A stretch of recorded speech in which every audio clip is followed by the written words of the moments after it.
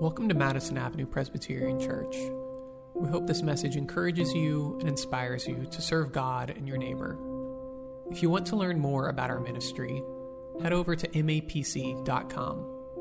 If you're looking for a community where you can deepen your faith, we invite you to join us every Sunday at 10:30, online or in person.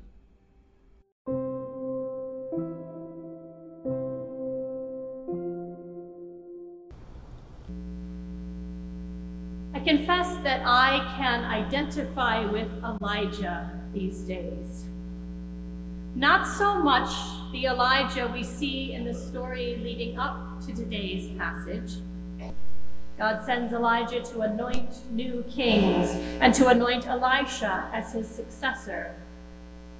Elijah's work is not done yet, but God has chosen a successor. There's a promise that he will be done at some point. Elisha becomes Elijah's servant until Elijah's work is accomplished and God takes him up in the whirlwind. God gives Elijah what he needs to carry on. God affirms Elijah's call through his presence on that mountaintop. God sends him back and provides him a helper, companion, and successor in Elisha.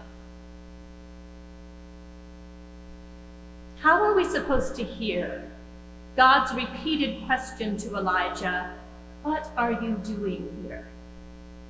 I think the first thing that most of us hear is that God is scolding Elijah. "What are you doing here, Elijah?" But why would God scold Elijah when God gave Elijah the food he needed to get there in the first place? When the angel blessed him with nourishment for the long journey to meet God on Mount Horeb? Maybe God really wants Elijah to ask himself that question. God asks it twice, and Elijah gives the exact same reply each time. What Elijah is saying through his complaint is, "I've tried. I can't do anymore. I'm all alone."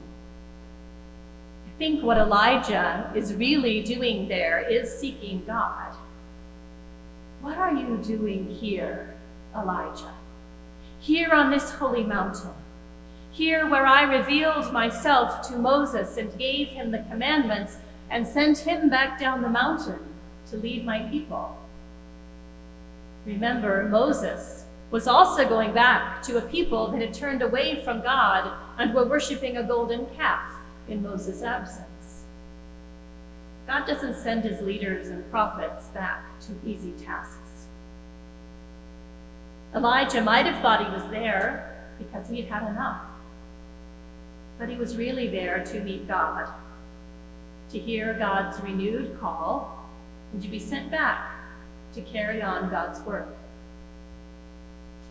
Perhaps that's the question we need to ask ourselves, or hear God asking us, whenever we seek out the wilderness, or simply a time of prayer and quiet, perhaps in the midst of worship, during communion, or during times of Sabbath that I know are very hard to keep. What are you doing here? What are you looking for? What are you fleeing? What is God calling you to? When we feel like the world is just too much, I would suggest that we pause. Find a symbolic mountain of God, a place or even just space or time where we can listen for God's voice, God's questions of us, God's word that sends us back into the world, God's presence that sustains and directs us. On this Juneteenth, when we celebrate a second Independence Day, the day enslaved Black people in Texas first learned they were free, we hear Paul's words to the Galatians. "There is no longer Jew or Greek, there is no longer slave or free, there is no longer male or female, for all of you are one in Christ Jesus." Paul did not mean that the differences between us are erased. He continued to acknowledge and speak to all these different various groups. As one commentator wrote, the unity is not one in which ethnic, social, and sexual differences vanish, but one in which the barriers, the hostility, the chauvinism, and the sense of superiority and inferiority between respective categories are destroyed. Clint Smith, in his book, How the Word is Passed, writes this about Juneteenth. Juneteenth is both a day to solemnly remember what this country has done to Black Americans and a day to celebrate all that Black Americans have overcome. It is a reminder that each day this country must consciously make a decision to move toward freedom for all its citizens, and that this is something that must be done proactively. It will not happen on its own. We have a long way to go until true equality exists. And there are many people working hard to keep inequality deeply entrenched. It's easy to feel hopeless, to fall into despair and give up. But the work of dismantling racism is part of what God calls us to, what God sends us back down the mountain to engage in. It's easy to retreat into our comfortable lives, to hide in a cave of our own making, but God calls us out to the mouth of that cave and asks us, "What are you doing here?" and sends us back into the world. I pray that we will never face people who want to kill us, like Jezebel wanted to kill Elijah. But working for positive, real change in this world is not easy, and it is often not popular. When the gulf between the haves and the have-nots in this world continues to widen, doing God's work means taking on the haves to try and make a more equitable world.